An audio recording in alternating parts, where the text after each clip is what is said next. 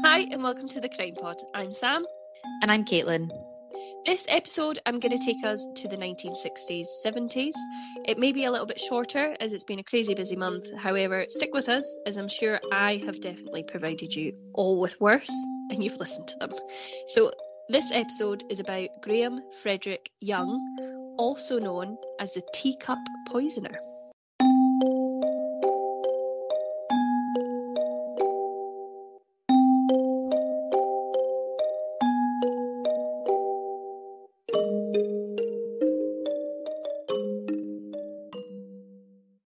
So, Caitlin, have you heard of this one before?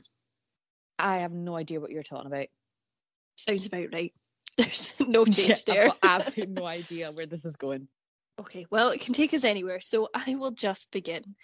Graham Frederick Young was born in, I want to say Neasden in North London. Again, though, you know, Caitlin and I can't pronounce anything. So that's where he was born on the 7th of September 1947 to Fred and Bessie Young. Unfortunately, his mother developed pleurisy during pregnancy and died of tuberculosis 3 months after her son's birth. Fred Young was devastated by her death, and the infant was put into the care of his Aunt Winnie, while his elder sister, Winifred, was taken in by her grandparents. So the children, they were split up.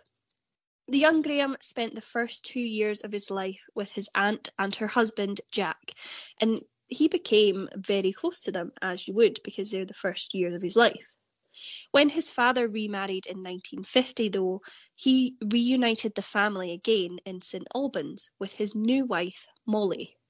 And Graham showed visible signs of distress at being separated from his aunt, which you can kind of understand because he probably would have thought of her as a mother figure at that time. He went on to become a rather peculiar kid, and he was very solitary in his habits, and he made no effort to socialise with others his own age. When he was old enough to read, he favoured sensationalist non-fiction accounts of murders and Dr. Crippen, who was the infamous poisoner, and he was a particular favourite of Graham's. By the time he reached his teens, he had developed an unhealthy fascination with Adolf Hitler and took to wearing swastikas, extolling the virtues of a misunderstood Hitler to anyone who would listen. He also read widely on the occult, claiming knowledge of Wiccans and local covens, tried to involve local children in bizarre occult ceremonies, which involved sacrificing a cat on one occasion. The subsequent disappearance, though, of a number of local cats around the same time may have pointed to a more regular occurrence of these sacrificial ceremonies. Academically, though, his only interests were chemistry, forensic science, and toxicology, but the limited school coverage of these subjects forced him to advance his studies through extracurricular reading, because as you do in school, it's not like chemistry, forensic science, and toxicology is a huge part. Now, his father encouraged him, though, buying Young a chemistry set, which absorbed his attention for hours at a time. By the age of 13, Young's comprehensive knowledge of toxicology enabled him to convince local chemists that he was in fact 17, and he procured a dangerous quantity of the poisons antimony, digitalis, and arsenic for study purposes, as well as quantities of the heavy metal thallium. Keen to put all of this knowledge of poisons to the test, his first victim was fellow science pupil Christopher Williams, who suffered an extended period of vomiting, painful cramps and headaches due to the administration by Young of a cocktail of poisons that left medical experts baffled because they didn't have a clue what was going on. Now, Williams was lucky to survive, probably because Young couldn't fully satisfy his scientific curiosity. So he was monitoring the illness of his victim. When he was sick at home, he couldn't have done that. So he was doing it in school, but when he was off ill, how are you supposed to either add more poison or just, kind of write down what's happening? So he decided to focus on a group to whom he had unlimited access: his own family. Now, when the family began to show intermittent signs of poisoning during the early part of 1961, Young's father initially suspected that Young might be just harming the family by careless use of his chemistry set at home, so not on purpose. But Young, he denied the accusation. The potential for deliberate poisoning was never considered, especially as Young had also been ill on a number of occasions. Now, it remains unclear whether this was by design, just to avoid detection, or through scientific interest in his own reaction, or just carelessness of exactly which teacups he had been poisoning. Now, when Young's elder sister, Winifred, was found by doctors to have been poisoned by belladonna in November 1961, Young's father again suspected him, but took no action. Molly Young, his stepmother, became the concerted focus on Young's attention, gradually becoming more ill until finally, on the 21st of April 1962, she was found by her husband writhing in agony in the back garden of their home, with Young looking on in fascination.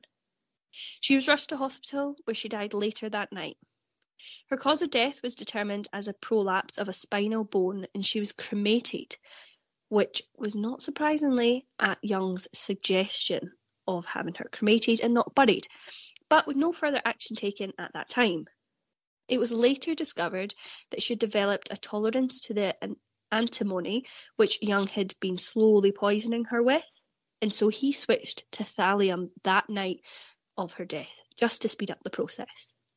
There were even reports of further nausea and vomiting attacks at her funeral, and clearly the death of his stepmother had not dulled Young's scientific curiosity, because he was clearly putting those things in teacups at the funeral to test other people.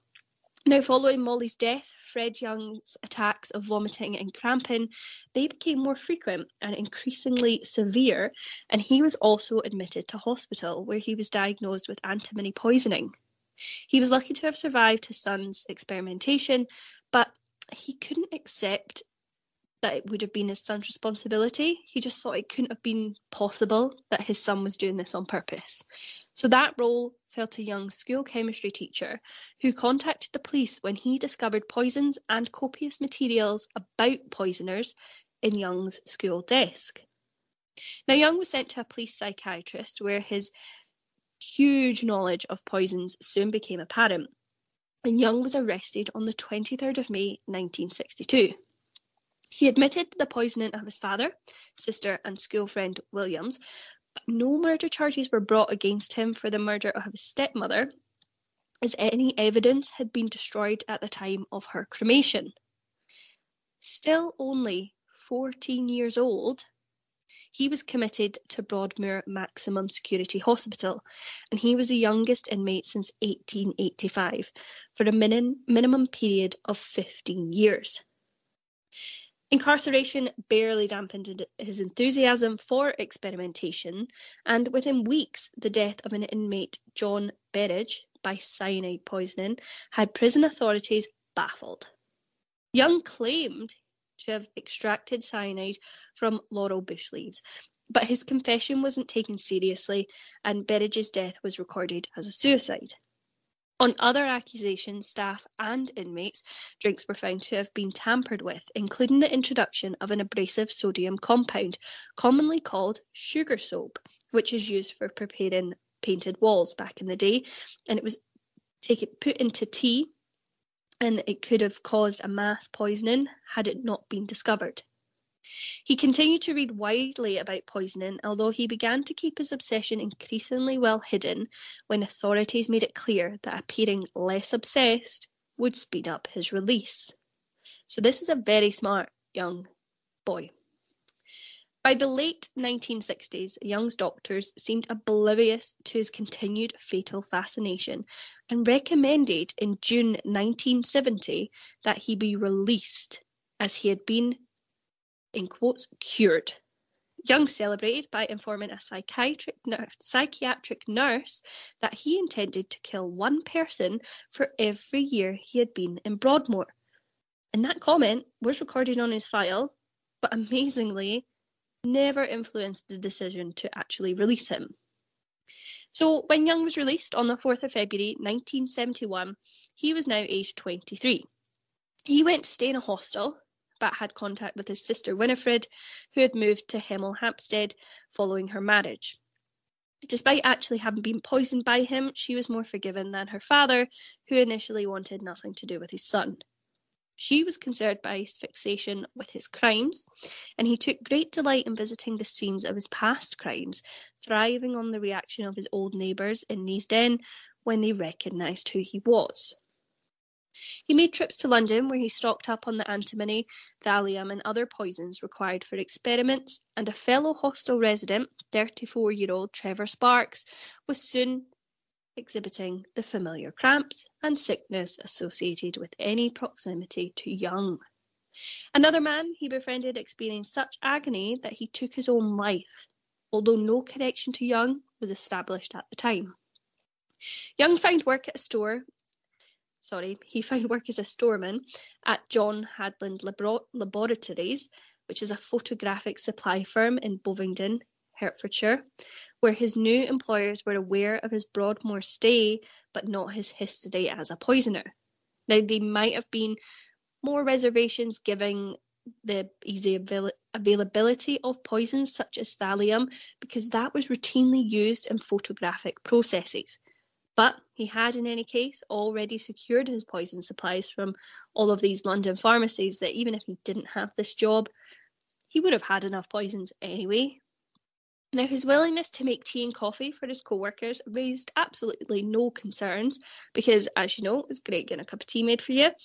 So when Young's boss, 59-year-old Bob Eggle, began to experience severe cramps and dizziness, it was attributed to a virus thought to be doing the rounds, known locally as the Bovingdon bug, which had affected a number of local school children. Other Handland workers complained of similar cramps, but none were ever as severe as Eggle's, who, curiously, seemed to recover when off ill, but instantly became sicker than ever on his return to work. He was eventually admitted to hospital, where he died in agony on the 7th of July 1971. His cause of death was recorded as pneumonia. I'm really interested to, I don't know if you know, what symptoms did they have? Because I think the most common symptoms of poisoning are nausea and vomiting and rashes, etc. But with pneumonia, that's different. So that's why I was just wondering, did they all have similar symptoms, do you know? Or was there a specific symptom? I don't know as such. I think the most common one out of them all was the vomiting and the bug and the severe cramps. So I don't know how it was recorded as pneumonia. I think it was either just kind of not an oversight, but clearly can't be that, so it has to be this. I think a lot of the things where he was just practically getting away with murder, and records and all that just weren't checked, if that makes sense. Yeah, sorry, that makes total sense. Yeah. In September 1971, 60-year-old Fred Biggs began to suffer similar symptoms to Eggle, and generally absenteeism at Handland increased dramatically, with employees suffering a variety of unusual and debilitating ailments, including the usual cramps. But this one as well, also hair loss and sexual dysfunction. So various sources were considered, including water contamination, radioactive fallout and leakage of the chemicals used at the firm itself, but no real progress was made towards the cause. Biggs was eventually admitted to the London hospital for nervous diseases, but took a long time to die, a cause of some frustration to Young, who recorded his displeasure in his diary.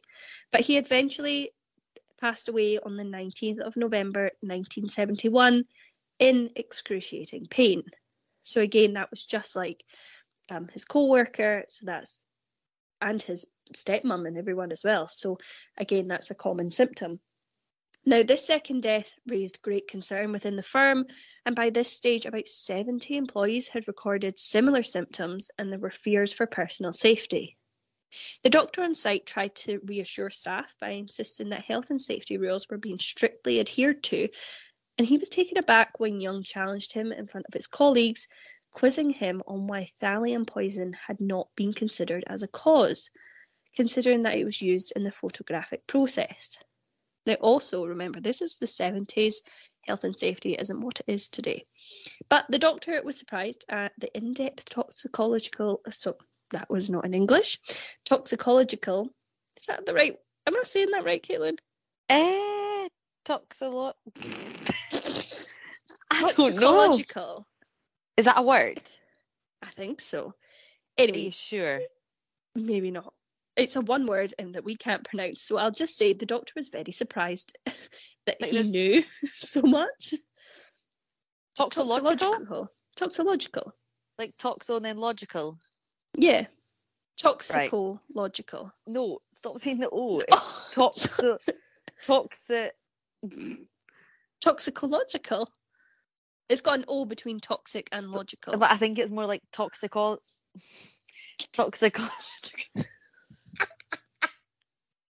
Right, He knew a lot about it. So, yeah.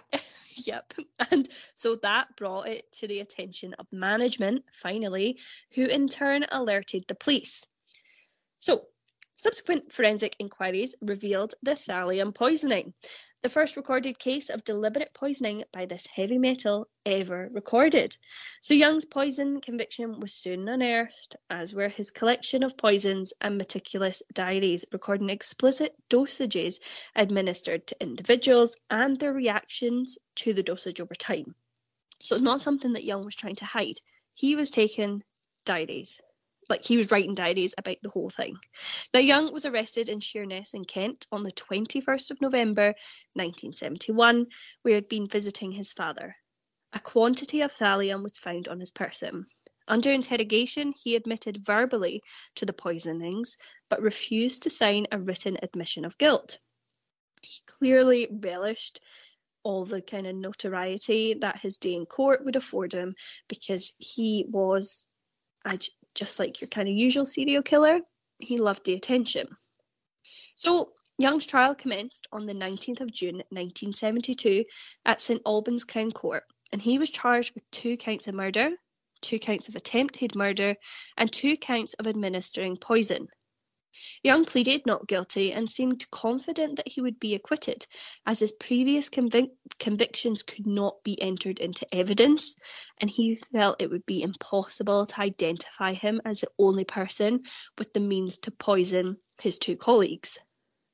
Now, he was delighted at the media hype that surrounded his trial, and he did his best to appear sinister in an attempt to kind of unnerve the jury and assembled gallery, and he was reportedly less than thrilled with the name the Teacup Poisoner, which I guess you wouldn't really want that name, because he wanted to kind of be known as the World Poisoner. He felt that was more appropriate because of his skill and his knowledge and everything on poisoning, so he didn't take lightly to that. He also hadn't reckoned with the advances made in forensic science in the decade since the death of his stepmother. However, the effect that the reading of tracts in his diary, in which he cold-bloodedly lists the effect of his poisons, would have on the jury, and he was found guilty on all charges on the 29th of June 1972, receiving 4 life sentences. Now, when the jury were apprised of his previous conviction, and his release as a cured mental patient only months before the crimes took place, they recommended an urgent review of the law regarding the public sale of poisons. So the Home Secretary also announced an immediate review of the control, treatment, assessment and release of mentally unstable prisoners, despite the fact that Young had been regarded as legally sane during his trial. The Arvold report, published in January 1973, led to the reform of the way these prisoners were monitored upon release, and resulted in the creation of the Advisory Board for Restricted Patients. When asked whether he felt any remorse over his killings, he said to have replied, "What I feel is the emptiness of my soul." Young was incarcerated at the maximum security Parkhurst prison on the Isle of Wight, which was home to Britain's most serious criminals, usually reserved for those with severe mental conditions. Here, he befriended Moore's murderer Ian Brady, who became infatuated with the 24-year-old, although the attraction was not reciprocated. Brady described Young as genuinely asexual, excited only by power, clinical experimentation, observation, and death. They spent considerable amounts of time together. They played chess and they bonded over their fascination with Nazi Germany. And Young regularly supported a Hitler mustache. Young was thrilled when a waxwork of himself was added to the Madame Tussauds Chamber of Horrors, alongside his boyhood hero, Dr. Crippen. Young died in his cell at Parkhurst on the 1st of August 1990, aged only 42. The official cause of death was heart failure, although there remains kind of suspicion that fellow inmates, who, with the exception of Brady, obviously, were always extremely wary of him, so they may have poisoned him, or, alternatively, he could have grown tired of prison life and he may have poisoned himself, just in one final hurrah and a gesture of control. Now, Young's worldwide notoriety brought the effectiveness of thallium as a deadly poison into focus for the first time. It was used extensively as a coating on US missiles fired during the First Gulf War to devastating effect. Now, in 1995, a black comedy about Young's life, entitled The Young Poisoner's Handbook, was also released in cinemas. And in November 2005, a 16-year-old Japanese schoolgirl was arrested for poisoning her mother with thallium. Now, she claimed to be fascinated by Young, having seen that film in 1995, and she kept an online blog similar to Young's diary, recording dosages and all the reactions of her mum. Now, I believe either her mum was in a coma for years and years and years, and she's either, I couldn't find anything else, she's either passed away or she still remains in this coma. Now, that's something that happened because of Young, and with all these things, when we all write things about serial killers, etc., people become fascinated on it, just like Young did with the Doctor. And that's the story of Graham Young. I don't know what I was expecting, but I don't think it was that. Yeah, me neither. He's so notorious that we don't know about him. Teacup, I was really picturing like some sort of OAP murder here. And I was really excited, thinking like this is going to be so rogue. But actually, how is that not more heard? Yeah, well, he's very notorious. There's been a film about him and everything, Caitlin. I think we're the problem.